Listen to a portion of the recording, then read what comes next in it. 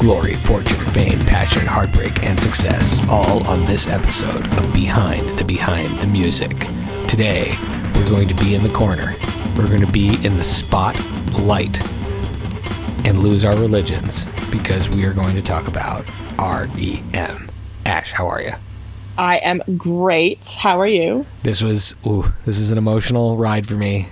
I knew this was going to be. This is my favorite band of all time. The alternate intro line I was going to use was I was going to do the whole Glory, Fortune, Fame, Passion, Heartbreak, and then I was going to say, tonight we're going to talk about the band with the most integrity in the history of American music. Like, no funny joke, just be like, or the greatest songwriting quartet since the Beatles.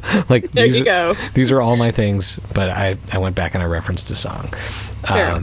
So, as has been established, this is my favorite band. I watched this episode when it aired. I could talk about REM for 12 hours probably straight, just do an hour on each album, and maybe doing it as a podcast, Mr. Adam Scott. Yes. Could have invited me. One of these days he will get in contact with you. Exactly. Could have invited me. So we know where I stand on this band. Where do you stand on this band? I love them. Not nearly as much as you, and that's fine. But no, watching this, I remember watching this when it was on, but then today at work, I just sort of went back through all the albums, and I was like, man, they've got like every album is solid. I forgot how many great songs there were, and like the memories that came back with them, and top notch. Oh yeah, there's a few foundational musicians and bands for me, but this is really the one. The lyrics, even if they didn't make sense, I find lyrics never make sense, no matter what band you're listening to, really. Well, we'll put it this way: REM left, and I think purposefully, Michael Stipe left enough ambiguity in his lyrics, and never over-explained the meaning of them. And maybe in the later years they talked a little bit more, such that you were really encouraged to interpret and make the musical experience your own. So as a teenager, I remember getting Automatic for the People with the gift certificates that I got at my bar mitzvah. Mm-hmm. And Automatic for the People was the first REM album I bought, I'm pretty sure. And listening to it just cover to cover over and over and over again. And it absorbed into my heart. And I think not everybody, but many of my friends, that album was the album. Like, how did you know about them though? Because for me, it was the Losing My Religion video. I can remember seeing that on Much Music, and I will never forget the image of like Stipe with like the feather like angel wings. And I just remember thinking, this is such a bizarre video. Who are these people? So I remember that video, and I remember seeing the It's the End of the World as We Know It video and thinking like, wow, this is odd. This doesn't seem like the same band. And then, which is like, I don't know if you've ever seen that video, but it's a kid in like a burned out kind of cabin playing with toys. But I had a friend who came to visit me, and he brought Out of Time with him on CD, and he played it for me and was like, this is the greatest album. And I just wasn't like, I wasn't old enough, or I mean, not that I wasn't old enough, my kids like REM, but like, I just wasn't in the mindset to get into them yet. And so I was like, whatever. Yeah. And then I want to say it was the video. Yeah, now I remember now. It was the video for Man on the Moon, watching on Much Music, where Michael Stipe has that awesome cowboy hat, and they're at that truck stop in the middle of nowhere. It's like a sepia.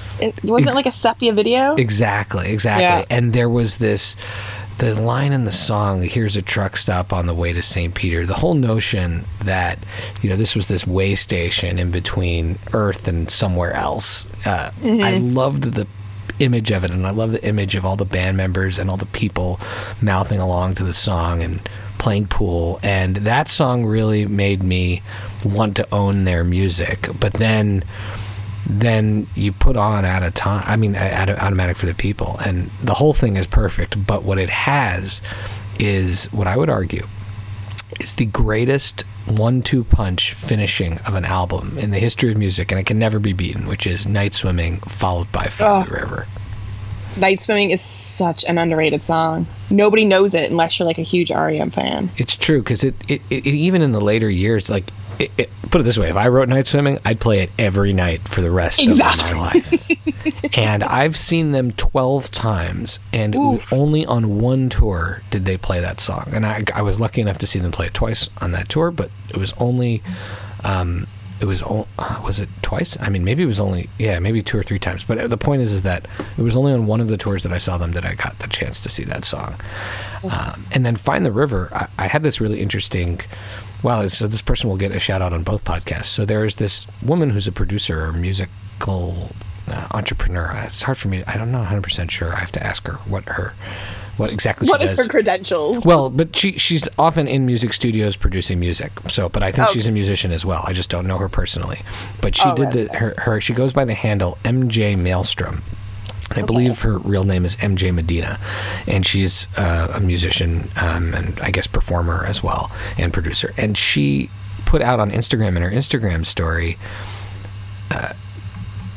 People, invited people to send her a song, and then she'd send you a song back. And I just went with the first one that came to my mind, and it was Find the River. And I was like, you know what? On any given day, if you asked me what my favorite songs are, there's probably 5 things one of 5 things will pop up, but one of them's Night Swimming and one of them's Find the River. And it was a Find the River day. So I sent it to her, and then she sent me an awesome song back. And then I sent her a Tragically Hip song back, but I haven't heard back yet at the point of this recording. She's just delving into the Tragically Hip. Yeah, maybe that's it. Maybe she fell down the rabbit hole. I don't know. But it's not like it's like an immediate thing. I want, if she sends me a song back, she's got to soak it up and think about it and come up with a good choice, because her first choice was amazing. In any event, so to me, Automatic for the People, again, is so attached to me that when you ask me what my favorite songs are, 2 of the songs I'm going to come up with are from Automatic for the People. From that one, yeah. So do you have an REM? So you said Losing My Religion, the video. I mean, I don't know how much we've talked about music videos. I don't know how much of the bands we've talked about, but REM, I think, I would argue, is one of the great music video bands. Definitely. They've got such each one is so different, and it's a story within itself. And like you said, there's so much ambiguity with the lyrics. You're like, all right, does this video have anything to do with this song? Maybe not. I don't know. But yeah, they're just such an interesting band. Even to watch live, though, they're just such an interesting band. Oh yeah, there's this great moment where they talk about how Michael Stipe isn't your typical, rock star frontman, and they compare him immediately to Mick Jagger and Bono. And I would say if there are any rock star, if there's anyone who he is in the same category as, it is those guys, even though he's a wildly different person. But having seen him perform, I don't think there are other frontmen who control the stage the way he does that aren't at the Mick Jagger, Bono level. Yeah. In fact, did you ever see them live? I have, yeah. Oh, wow. When did you see them? Oh, God. Probably 2002, probably. Okay, so that was Massey Hall in Toronto. What?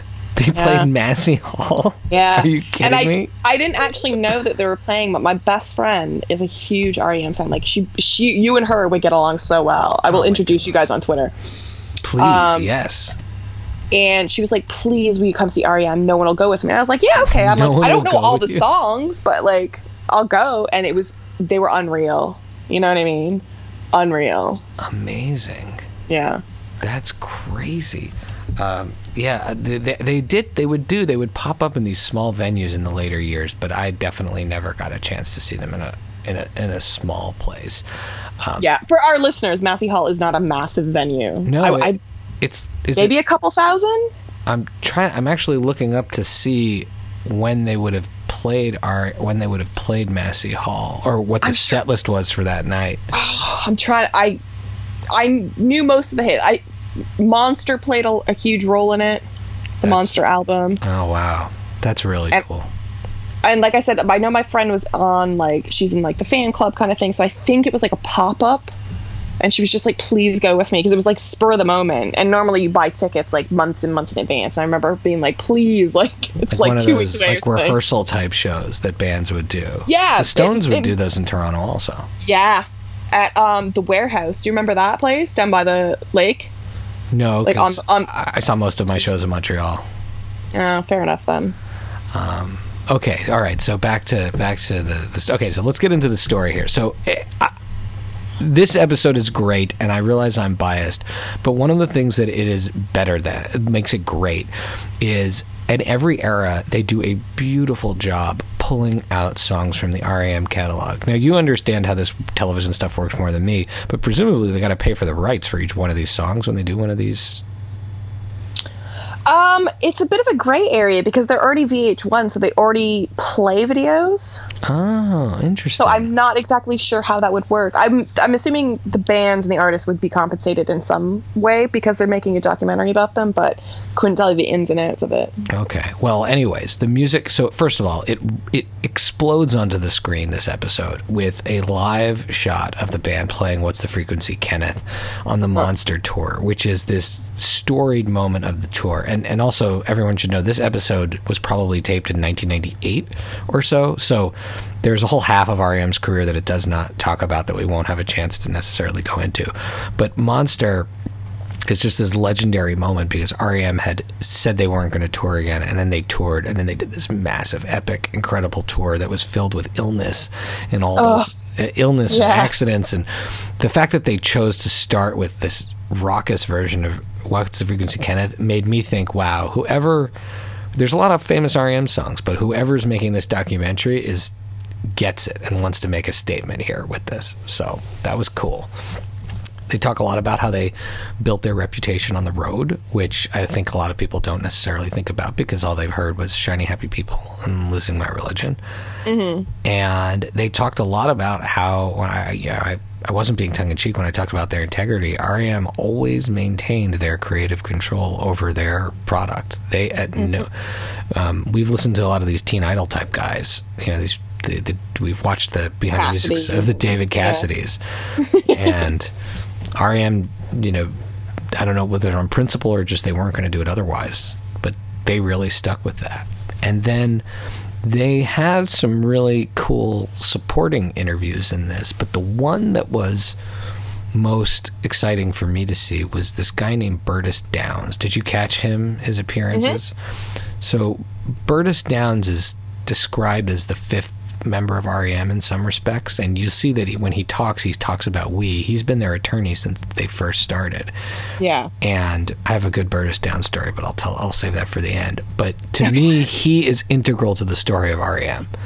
That he was the management. He was the person who's without an ego, as far as I can tell, without stealing their money or doing any of the crazy things we've seen happen to other artists, kind of like helped this band navigate. And I love that he was part of this story, even if he was mostly commenting. And even then, he wasn't talking about himself. He's like, I'm a fan of the band. I'm the biggest fan, and I'm.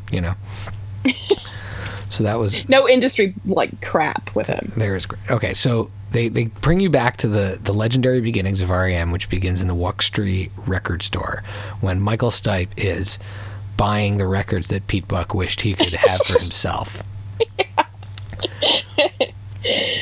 I just like how he beat him to all the records. I don't know. I just thought it was a funny image in my head. Yeah, I mean, and also like, what a cool way to pick the dude that you want to write songs with, right? Yeah. And Michael Stipe, tries to convince Peter Buck, let's start a band. And Peter Buck says, I don't want to be in a band. Guys in bands are jerks. He said, no, we won't be jerks. And I'm like, you're right. You won't be jerks. You guys are amazing. I'm like cheering along. I'm like, listen to him, Peter. And Peter, I don't know how much Peter Buck. I've watched a lot of Peter Buck interviews in my lifetime. He's kind of like, I think he's the oldest in the band, and he's like the wise man character. He's always the one making the proclamations about rock and roll and what is or isn't rock and roll. And I just loved it from the beginning. He's like, we're not going to be this kind of band. I'm not joining a band. Oh, bless. And then they hook up with the Copelands. So the Copelands, now this is a very important family, right? This is Ian, the manager, Miles, the guy in charge of IRS, and I believe the third brother is someone of great importance. Do you know? This is a little pop quiz. I know the last name, but no. Okay, not off the top of my head. So the last one is a drummer for another famous band, I believe. Nothing? No? something? No. The people at Go home. Let me make sure before I make this proclamation that this is absolutely true. But I'm 90% sure this is true as I Wikipedia this. Yes, he is the Stuart Copeland, the drummer from The Police, is the younger brother of Miles and Ian, I believe. And so talk about an amazing family. One of them founds IRS Records, who discovers REM. The other turns out to be, key in that, but also manages the Bangles, which is also part of the story. That he gets his brother to sign the Bangles. This girl band from LA to sign REM on the condition that he will manage the Bangles. Which, by the way, do you ever listen to the Bangles? Oh my gosh, yes. I love the Bangles. If you don't, there's something wrong with you. And I don't think people realize how punk rock the Bangles really were. They had some punk rock in them. There's a behind the music on the Bangles? There is. I don't know when that one appears, but I remember that one vividly. I love that one. I know I watched that one recently when I was on my binge a year ago, whatever it was. So they get on board with IRS through the Copeland brothers. Mm-hmm. And then comes this, I bolded this in my notes, this great line, which is, we never wanted to be in debt and we wanted to be in total control. And then also Michael Stipe talks about it. They didn't want to be like Rod Stewart. But they mostly... I did chuckle at that. They mostly... And as far as I know, that is what they did at every step of their career. And that it's just rare that you hear the story of the band that does that. And I think that the songs and the performances are part of why they were able to do that, and the time that they were in, right? Like their songs were so ubiquitous at a certain point. Anyways, so they didn't want to be like Rod Stewart.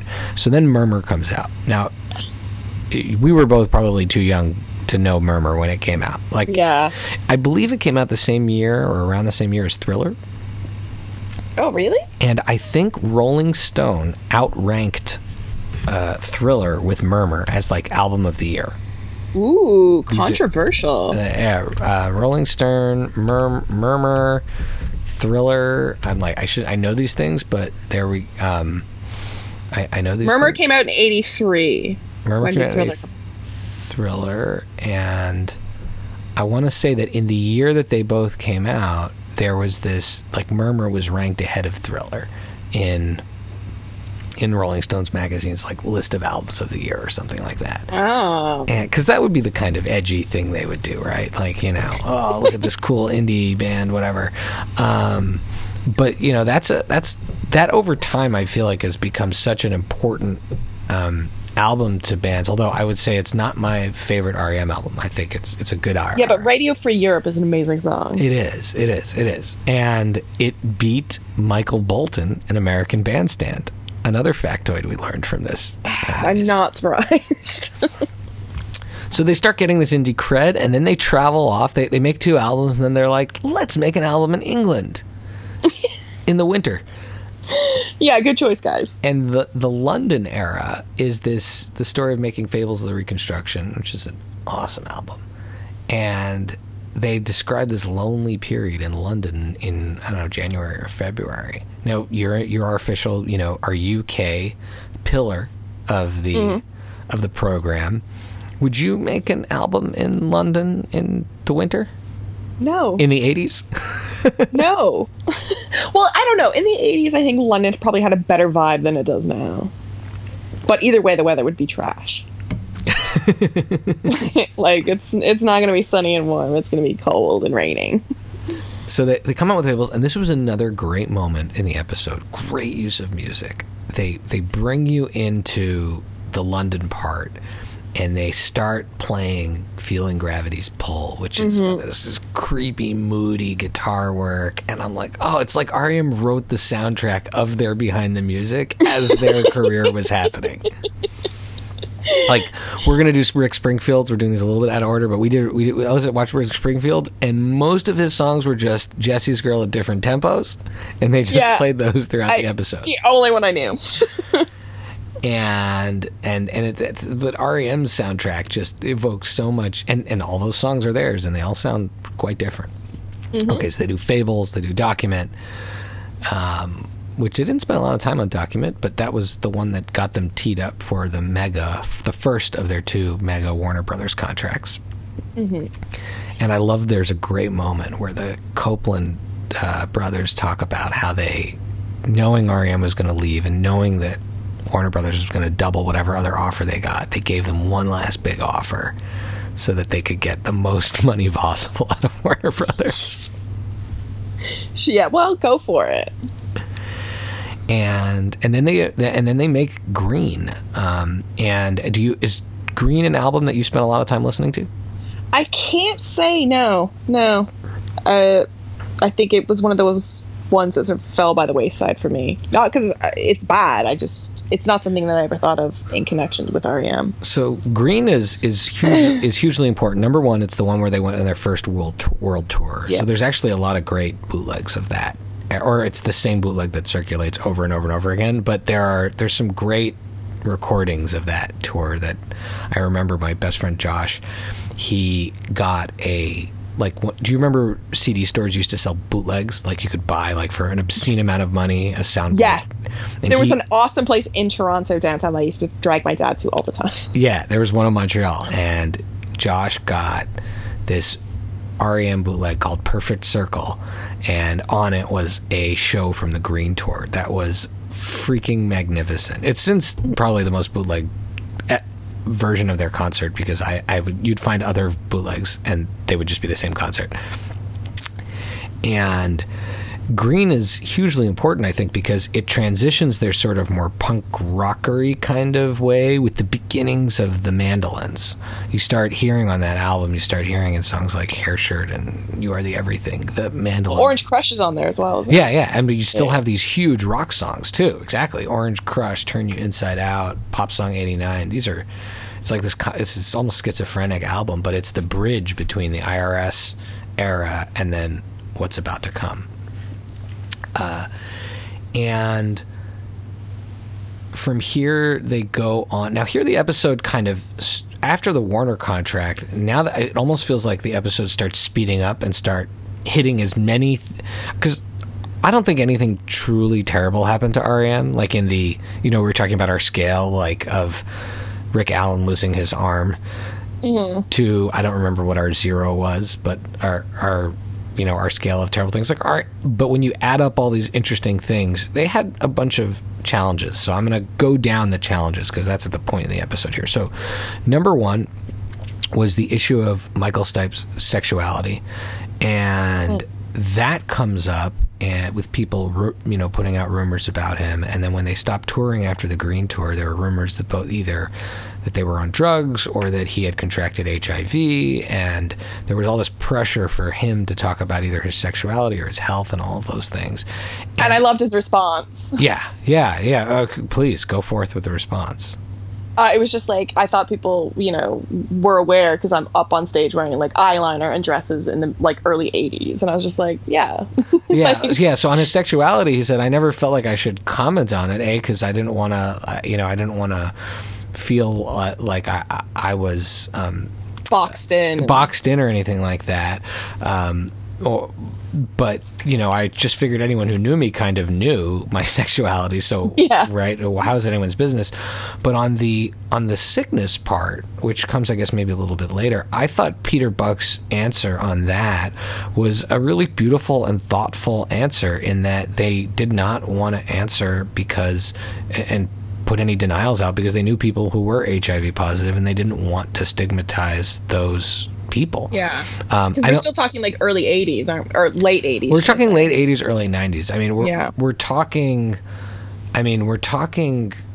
around the time of Freddie Mercury's death, which I use that as that's a cultural moment for me, because I was 10 or 11 years old when he died, and that's also around when Wayne's World came out, and so I became aware of the band Queen. And then there was that huge concert at Wembley Stadium, the tribute to Freddie Mercury, which was how I learned about HIV. I mean, talk about rock concerts, having an influence. That was the gateway for me, understanding about HIV and learning about what is not true and true about it, in terms of the rumors and the stigmas and things like that. And so I think it was kind of brave. REM, instead of kind of covering their own asses and trying to explain things for themselves, they decided to not engage, so as not to act as if something was bad or that their denial was somehow proving that this was negative. I thought that was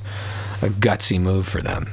Integrity, folks. Integrity. There you go. And sticking with so many of their choices as a band.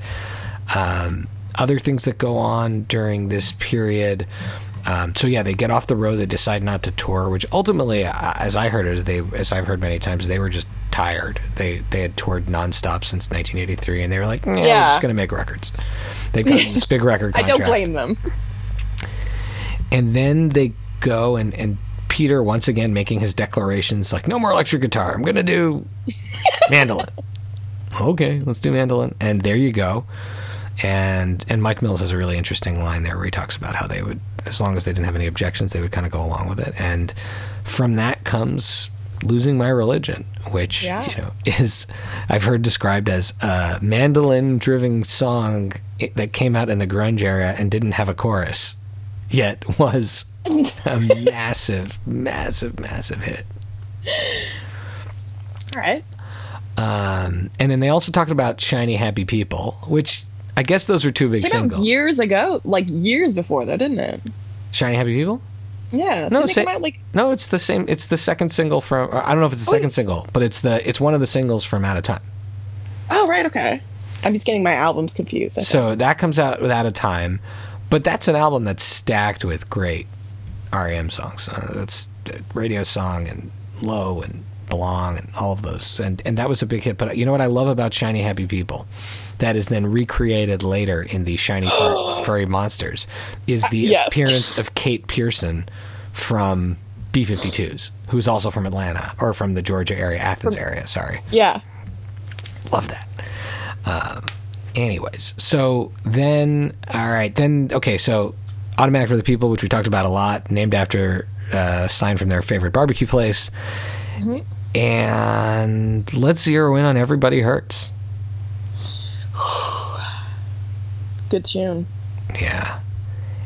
To me, so that was grunge era, or at least around the time of grunge era, and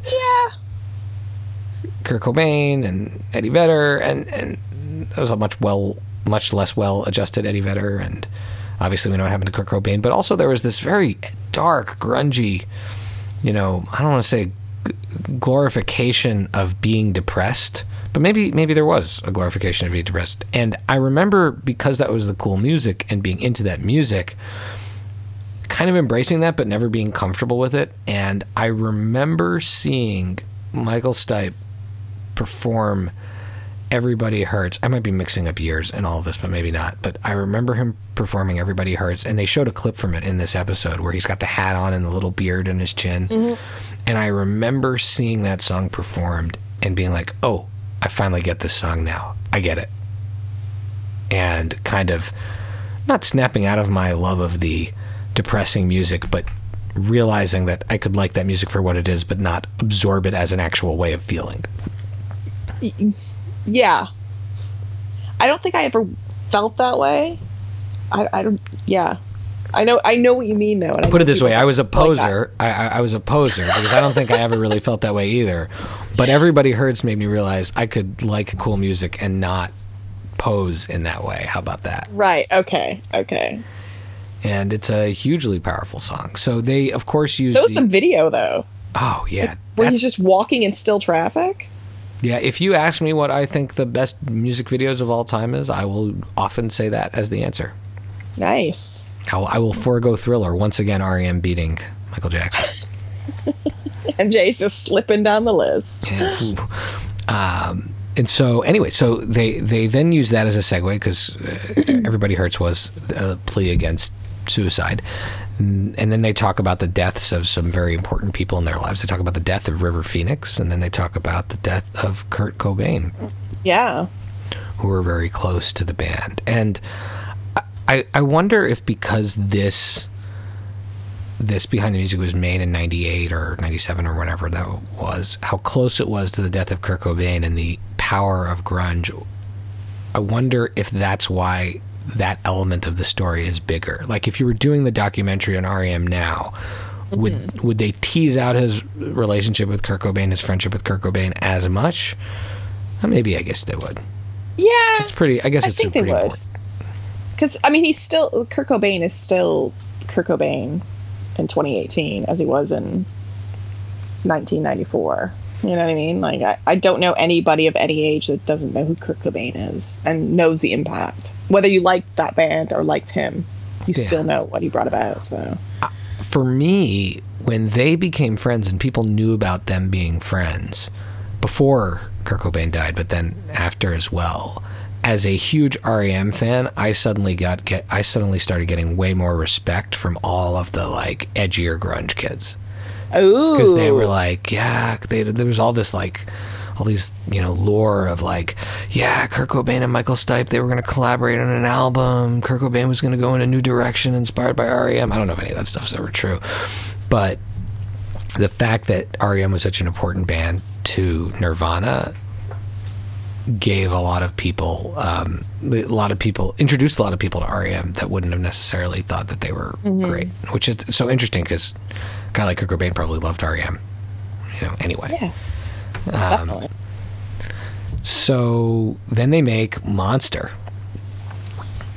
I remember waiting. Monster was the first album of theirs that I waited to be released. Like, I was a fan, but it hadn't come out yet. So when it came out, I was on vacation. I was visiting Philadelphia on Passover, and I went into an FYE. Remember those? Oh yeah, For Your Entertainment in Philadelphia, and I want to say it might have even been in the Willow Grove Mall, which is often the setting in the Goldbergs, where Gimbals is in the Goldbergs, and where they buy Adam the Z Cavaricci's pants in the second episode, I think, of the show. Yeah. And I think I was in the Willow Grove Mall, and I went to the FYE, and I bought that album. And honestly, on cassette or CD? CD. Ooh, you're posh. You know, it was that my parents never let me buy cassettes because they thought cassettes were not good quality. So they would have records or nothing, and they would make cassettes of their records to like bring in the car for car trips. But then when CDs came out, like, they thought that was a worthy investment. And considering I still have the thousands of CDs I've purchased since, I have that copy of Monster, I'm sure, in my stuff right now. Oh my goodness. Cool. You had cool parents. Something. I mean, over time they've proven to be very cool, but I don't know if at the time. And What's the Frequency, Kenneth? That blew my mind so much because, again, R.E.M. reinvents themselves. And I watched that video, and I actually had to rewatch the video because I'm like, are there different guys in the band now? What happened? And there was no way to check on the internet, right? So I'm like, what happened to Mike Mills' hair? What's that crazy suit he's wearing? Oh, God. Such a great record. And then the tour. And this is tour. I think we've talked about this before, where I love this band so much. I just assumed they were never going to come to Montreal, and I was never going to get to see them. And then it was announced that they were going to play the Montreal Forum, and it turned out it was going to be the day before one of our exams. And I remember it was me, my buddy Josh, David Brownstein, Alana Austin, and Naomi Wall got together and studied for our wait for this Talmud test, because we were in a Jewish day school. And we studied, and then we all went to the show together. And that was, and to this day will still be, the greatest concert experience of my life, because there's no way to match the first time, the anticipation, and then a perfect set list. It was just incredible. Were you close? We were sort of like midway in the side stands. Like, I don't know if we were far, but like we weren't far. Like you could see them walking around. I mean, and the set for that show was amazing. They had giant screens that came up and down at different times. They had lights and strobe lights and neon colors at different points. I want to say they even threw frisbees into the audience during It's the End of the World as We Know It. Like all sorts of man. They did everything. Did you see them at the beginning or the end or the? of this tour? So this tour, which was renamed Aneurysm 95 after Yeah. Bill Berry's aneurysm in Lausanne, Switzerland. Wow. We saw them after the aneurysm. And what is so amazing about that is that, I'm pretty sure they kept the same date of the show. So when they talk about how they got back on the road after 6 weeks and then they made up other dates later, I don't think they changed a lot of the tour because they showed up when they were supposed to. The band Luscious Jackson opened for them, by the way. I don't know if you remember those guys. Yeah. And so they did. So one of the things they did was they had this tour program, and I still have my tour program to this day. It's like those big glossy programs. It's huge too. I want to say it's like 12 by 12 or something like that. And in it, they added these inserts of X-rays of Bill Berry's head, like from the aneurysm surgery, with the tour dates printed on them. And so I still have to this day, and I loved it so much that I actually had it like color photocopied onto a shirt. And for a while I wore this REM shirt that had my own homemade REM shirt that had the aneurysm picture like steam pressed into the back. That's crazy. Yeah. And so they did that. I thought that was so cool. I still have it to this day. And they crushed it. They were amazing. And then other things happened on that tour, which I didn't hear about till many years later, like Michael Stipe having a hernia and Mike Mills having an intestinal surgery. And then there's this great moment where they talk about how Michael Stipe's sitting in the hospital in Prague for this show that had been rescheduled twice, and he has a hernia, and he has the choice between playing in pain or having surgery and not being able to do. And some kids walk up to him. Yeah. And they say, "Are you going to play?" And he just says yes. I'm like, yes, the show's on. Because you're the greatest. Because you're the greatest. This will either be like the best episode of this show or the worst, because people are like, "Oh my god, I like it when they don't like the band a lot more." Yeah, exactly. Don't worry, we'll get to that one. Yeah, exactly. So then there's this interesting moment that I forgot was in the episode, but they talk about how Jefferson Holt, their manager, who was kind of like I don't know if he was the business partner of Bertus Downs, but they were always both credited on the album sleeves together at the same place, Bertus Downs and Jefferson Holt for management. And Jefferson Holt was fired under this situation that has never been spoken about by the band because of an NDAA, I guess. NDA, non-disclosure agreement? Non-disclosure, and NDA. But he was allegedly fired for sexual harassment of an REM staff member. And I want to believe this is them being either ahead of their time or in sync with their times about not tolerating that in their organization. Yep. I would like to think they were ahead of their time. I think they were. Yeah. So he's out, but then the big moment happens, the big change in REM. And again, it happens right before this Behind the Music is happening. So I was surprised. This is like in the last 6 minutes of the episode. They had to throw it in at the last minute. That's why. Maybe. You never know, right? Because now when you look at the arc of REM's career, when they divide it up, the big moment, the big difficult moment is nothing to do with, sexuality or touring. Like those things are all part of the story, or their time when they were in London and it was cold. But it's that in 1997, I think it's 1997, Bill Berry walks in and tells the band he's leaving right before they're about to record a new album, and he goes off to live as like a farmer in, I want to say, one of the Carolinas. Yeah. Just walked in and was like, I'm done. But he was valid, though. He was like, I've been touring for like 20 years or whatever the hell it had been at this point. And he was just like, I just don't want to tour anymore. I don't want to do this. And I was like, I got to respect that, though, And on top of that, he tells them, hey, if you want the band if you're going to break up the band, I'll stay in. I'll go to therapy and I'll stay in. And I'm like, how cool could you possibly be? You're this cool, Bill Berry. And he leaves, and then Up is made. The next album is made, and he says, he's so gracious in the interview when he talks about it. He goes, I left and then they made their best album. And I think Up is a great album. Do you know that album very well? I do, and no one knows it. Again, it's one of those things that like nobody knows unless you are like into REM or into music in general. Like, yeah, people know Automatic for the People, and that's about it, I think.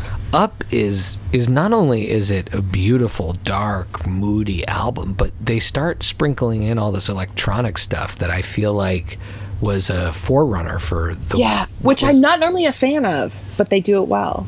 Oh, yeah. Beautiful, beautiful, beautiful album. And it doesn't have a lot of drums. There's only a few songs that have traditional drums in it. And I want to say the drummer on that album is Barrett Martin, who had played in Mad Season with Lane Staley. I think it's something like that.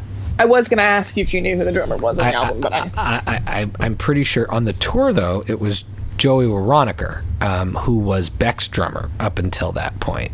Oh, right, okay. He's this left-handed drummer. If you look at some of the old Beck videos, he had a very significant. He had a very specific look, and so or style. But he was very good. And then so Barrett Martin does this, I think, very delicate, moody drumming. He kind of does what he's supposed to do for the album, and I think he does a great job. And then he's the drummer on Up, and I just double checked it, and then they bring on Joey Waronker on the tour, and I saw the tour in Toronto. My parents, who had always wanted them to see REM, they loved REM. My sisters loved REM. We flew as a family for Toronto. It was the first time we ever went to Toronto on vacation, 1999, to the Molson Amphitheater. Ooh, it's a great venue. And we had, I don't know how my dad did this, but again, this is before the days of StubHub and jacking up all the prices. You just found someone, you just had a guy. Yeah. And my dad got us, I want to say we were 15th row in the center. Oh. And earlier that day, we were in a restaurant, and like Fall on Me came on the radio, and it was like a sign that everything was going to be good. And truthfully, that was as close to as good to the Monster Show as I ever saw them. And part of it was, the stage setup for that show was unbelievable. They had all these crazy neon signs. It looked sort of like this futuristic Hong Kong kind of look, that downtown. But the set list was great, and their energy was almost like they were sort of proving that they could still crush it on stage, even if they weren't the same original band. And they were amazing. Amazing concert. So the Up tour is, I hope when they do a reissue of Up, we get a good live Up album release with that. Yeah, because they're good at doing that. Automatic for the People's got a lovely, they even have demos and stuff on there, don't they? Oh yeah. Or am I thinking of the wrong one? No, you're absolutely right. All of their reissues are like among the best reissues that any band does. Yeah, like actually worth rebuying for. Right. You get the album remastered, which for them makes a big difference because most of their albums came out before the loudness wars of the 90s, so they benefit from the upgraded sound. Mm-hmm. And then either you get like 2 full albums of demos, which is on a couple of them, or you get like these great live shows from that just gives you a picture of the band in its different era. It's really cool. Yeah. They were a band that I wish would release more of their live music. Like there's quite a few like YouTube concerts and stuff up. Maybe, I don't know. That's true. That's true. Maybe they're just like, the fans are doing it for us. We're fine. That's true. And they have a few really good live DVD releases. I highly recommend Tour Film from Green and Road Movie from Monster. I've seen Road Movie. Road Movie's so cool. And then Perfect Square from that tour that you saw, the 2002-2003 era. That's a really good one. It's a really, really good one. I'll have to look at it. So, okay, sorry, I'm like deep into... All right, so in some ways I want to end the REM story here, not just because of time, but because I feel like we have to respect the behind the music narrative in the sense that this is really the halfway point, because they would eventually break up at the 31-year mark of being a band, and essentially for the same reason that Bill Berry left the band. They were like, we don't want to do this anymore, so we'd rather do that than be a greatest hits act. Yeah. And I'm like, I respect you and your integrity, but come on. But please come back.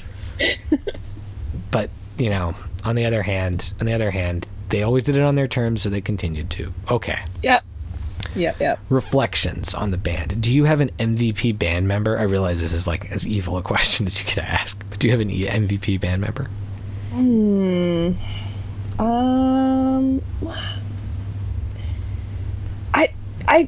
I was always drawn to Mills, and I don't know why. And even in this, like, he just seems such a sweetly honest. Like, they all seem really sweet and really honest. I don't know. He just always struck me as like, I don't know. He just stood out to me for some reason. Yeah. So I'm gonna agree with you.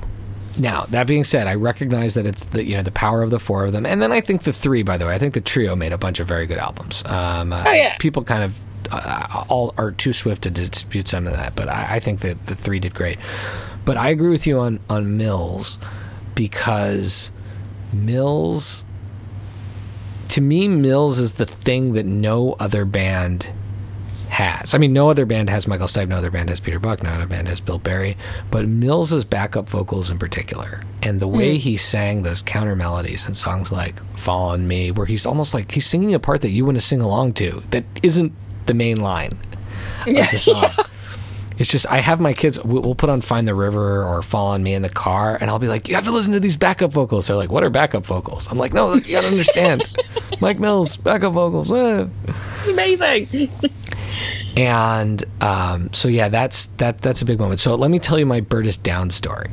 Yes, I would like to know if it's like, are you being sued for stalking or what? No. This was like one of those rock and roll dreams come true moments. Oh, okay. My sister Lily and I went to see REM at the Patriot Center in Virginia, and Pete Yorn was opening, and in between Pete, and we had pretty good seats because I'd gotten them through the fan club, and they were looking at the side of the stage, but they were fairly close. And while they were in the change between the opening act and the main band, I see a guy who looks just like the dude in the documentary wearing a baseball hat, and I reach over and I go, Bertus! I see him walk by. Bertus Downs, are you Bertus Downs? But I called him over and I shook his hand and I said, Bertus, I don't want to ask you for anything. I just want you to know I've been a fan of this band forever, and I know how much your role in the band has been so important to the success and keeping the band that we love existing. And I want to say thank you from a fan to you. And he said, oh, thank you. And then we chit-chatted about the tour a little bit, and we shook hands, and he walks away. So that's really cool. So as the show continues, he's standing and watching the show by the side of the stage near where our seats are. We're up in the stands. And during the encore, throughout the show, I kind of look over to him and I kind of look, keeping an eye on him and like waving, I don't know if he sees us or not. And right during the second to last song of the encore, he runs up into the stands and he takes 2 backstage passes and he stuffs them into my pocket. And I said, really love it if you and your sister would come hang out after the show. What? Yep. And we got 2 backstage passes and we hung around and we got to walk back with all the people that had access to the meet and greet.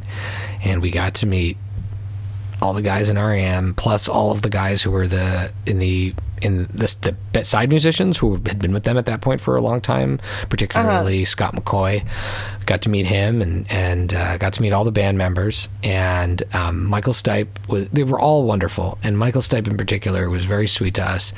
And my sister would kill me if I don't say this on the episode, but he told us we both had really nice teeth. And that is a compliment anyone would take. And we're walking out after the show, after the meet and greet, and I guess he was like there ahead of us, like by a few feet, walking with his assistant or whoever was bringing him to his next, thing, his bus or something like that. And Lily, my sister, she just couldn't control herself. She goes, nice teeth. He told us we had nice teeth. And so we were kind of paranoid that he'd heard that. I'm pretty sure he didn't hear that. But that was, that's among the greatest rock and roll moments of my life, and it was thanks to Mr. Bertus Downs. And so it was... That would be one of the greatest moments of anybody's life. It was very cool. It was very cool. And see, now can I just say, this just proves being a true fan gets you places. Like, that was trying to get, like, backstage passes from him. Doesn't work. Like, people see through this. So it's like the genuine fan. Right. And I get very nervous about meeting famous artists, people that I really like at this point, because I don't want to have it go wrong or bad or whatever. So now I do try to take like that Burtis Downs approach if I meet someone that I really respect, and just be like, I love your work. Here's why I love it. Thank you. Yeah. In and out. If they want to chit chat with me, they can, but respect it. Exactly. It's up to them. There's a lot of people that want to see them. They're probably busy. Yeah, exactly. So,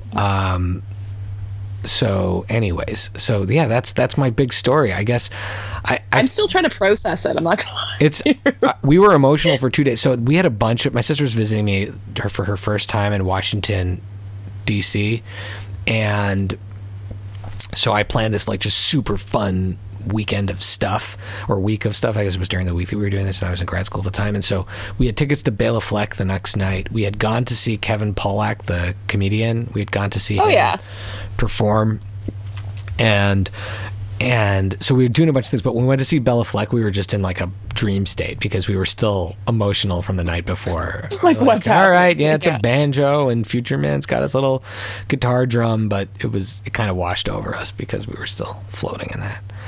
Okay, now this is going to be tough. This is going to pain us, but we've got to do the Rockstar Anatomy countdown. So, okay, I don't even know what you choose here, but go on. so at this point, Shania Twain's midriff has just destroyed Lionel Richie's running mustache. away with everything In the Twitter poll. Destroyed. It was like 82% to 18%. And I didn't even vote for my own one. No, and I didn't vote for mine either. And just people, we had people tweeting at us who we did not know. They were just like, Shania all the way. I'm like, okay. Exactly. But this time, I'm going to pit Shania Twain's midriff against Michael Stipe's bald head. I knew that was coming. And I'm going to put it to you to make this difficult choice. You always put it to me. Okay. I'll weigh in, but you got to go first. Well, Stipe had hair at the beginning of R.E.M., and he dyed it different colors and stuff like that. So, he's not really making a statement. No, I'm still going with Shania. Yeah. Stipe, I have to tell you, I was so close to saying Michael Stipe's bald head, but then when you made the point about the fact that he had hair, I was like, oh, you're right. It can't hold the power that her midriff holds. No, man. Oh my goodness. I was coming in prepared to do another showdown, but nope, you've convinced me. Yeah. Shania's midriff continues. Good luck, Michael. Sorry, We're gonna Michael. have to retire her soon. I'm not gonna lie to you. Well, no, it's. I've been watching a lot of wrestling YouTube videos, not of actual matches, but of people talking about things with wrestling. This is like a Hulk Hogan situation. Someone earning, the Ultimate Warrior of body parts is going to I tell you this, it's definitely not going to be whatever Rick Springfield has going for him, although he had some belly shirts happening in those videos. So between the two midriffs, I can just say in advance, Shania is going to win. Oh, I don't know. It could be a fancy midriff Springfield's rocking. It was a good one. He didn't have a bad one, but it was just between the two, anyways. All right, so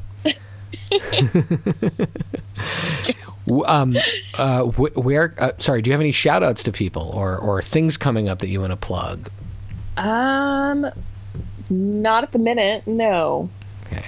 I love that I have 0 friends to give. So it's you and Joe. Lons? I don't know Lons, but you can shout out to Lons.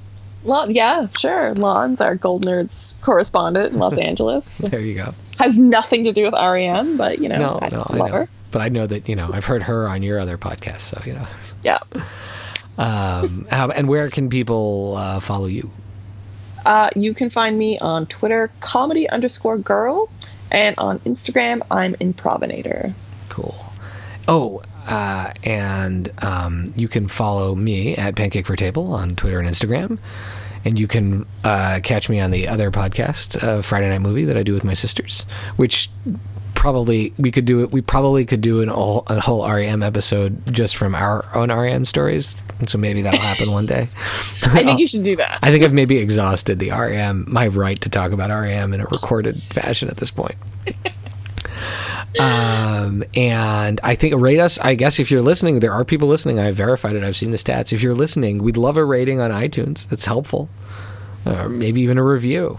So yeah, go for it. We appreciate it. Or is there any episodes you'd like us to talk about? Oh, yeah, exactly. Are there particular... And if you have any that we haven't talked about, yes, please send us them. Please send us them. Exactly. Links, files, whatever, especially the Milli Vanilli one. That's a big one. Yes. I really need to see the Milli Vanilli one, the Meatloaf one, and the Billy Joel one are 3 that I can't find that I really want. They've got to be out there somewhere. Yeah. All right. So we've talked about the success, heartbreak, passion, fame, fortune, and glory of REM. Thank you, Ash. No problem. Thanks for having me. Have a great week. Bye-bye. Bye.